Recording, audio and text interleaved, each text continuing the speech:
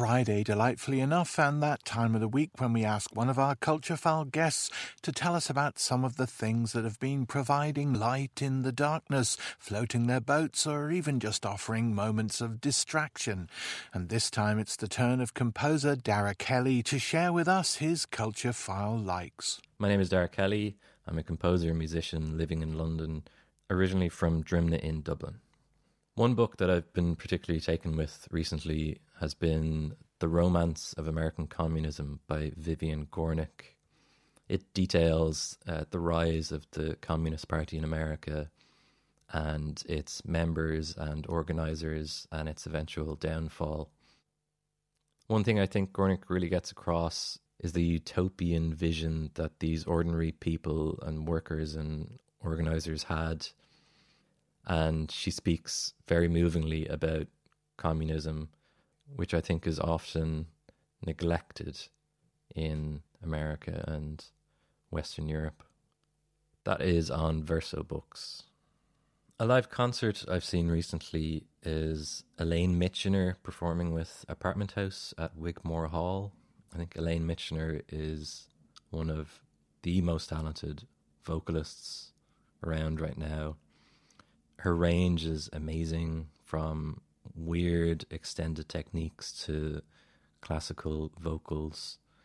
At the beginning of lockdown last year, I watched a concert of hers live broadcast from Cafe Oto, and it was one of the most magical things I've ever seen, I think. It consisted of just her on a cappella vocals for about 40 minutes, and I've never truly seen anyone do such things with their voice. She's a real wonder. That Wigmore Hall concert is available on their YouTube channel for a short while now, I believe.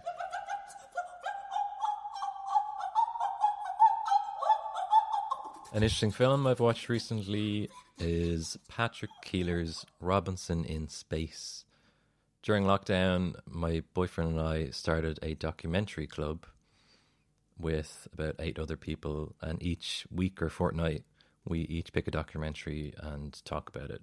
I chose this quite esoteric, strange documentary from 1997 by the former architect, then filmmaker Patrick Keeler, in which a fictional narrator and his unseen companion Robinson are hired to discover the problem of England.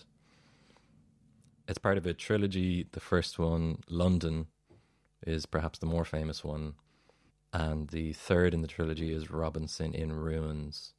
I think these films are kind of like no others, blending travelogue and political critique, and are quite unique visually in that they are made up of just a sequence of static shots of various locations throughout England. Reality, as it evolves, sweeps me with it. I found that online on the BFI website. By everything, and though not everything strikes me in the same way, I'm always struck by the same basic contradiction. Although I can always see how beautiful anything could be if only I could change it. On TV, since University Challenge and Only Connect, the Monday night BBC quizzes have ended, I've been completely devastated. My Monday routine was to force my boyfriend to watch them with me and then gloat when I inevitably won each. My goal is to eventually get on University Challenge. In fact, I think it's the only reason I'm preparing to do a PhD.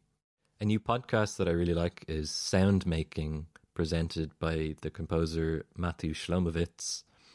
It's a kind of contemporary, classical, experimental music spin on Song Exploder, in which they interview one composer and musician and get them to talk through one piece of theirs. I think it's nice for a podcast like this to exist, to focus attention away from pop music, which tends to get all the analysis. So plenty of the instruments around me featured on the track that we're going to listen to as well. So the principal one, I suppose, is a guitar, which is buried quite deep in the track. But it's a nylon strung guitar that's really kind of really a terrible broken instrument that I found. Food-wise, I've gone through several phases of hating food for several weeks, I think due to having to make it every day. I'm sure that's been a common occurrence for many people. To leaning heavily on one particular type of food that I will eat for breakfast, lunch and dinner. That food has usually been halloumi, My drink of choice recently has been a dirty martini. I bought incredibly fancy cocktail glasses that are quite ridiculous and tiny, but hold the correct amount apparently. And I used London dry gin, a little bit of olive brine, and a really nice Spanish olive with a chilled glass.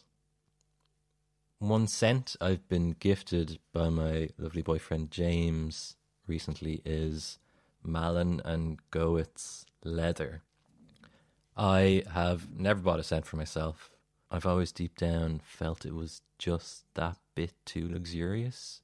I guess I feel like I don't deserve to spend that much money on something so incredibly frivolous. At least fancy clothes keep you from being naked in public, whereas scents are completely useless. But there is something nice about being gifted a scent and using it for a long time. Oh, leather. I guess it just smells like leather. I'm not very good at describing scents.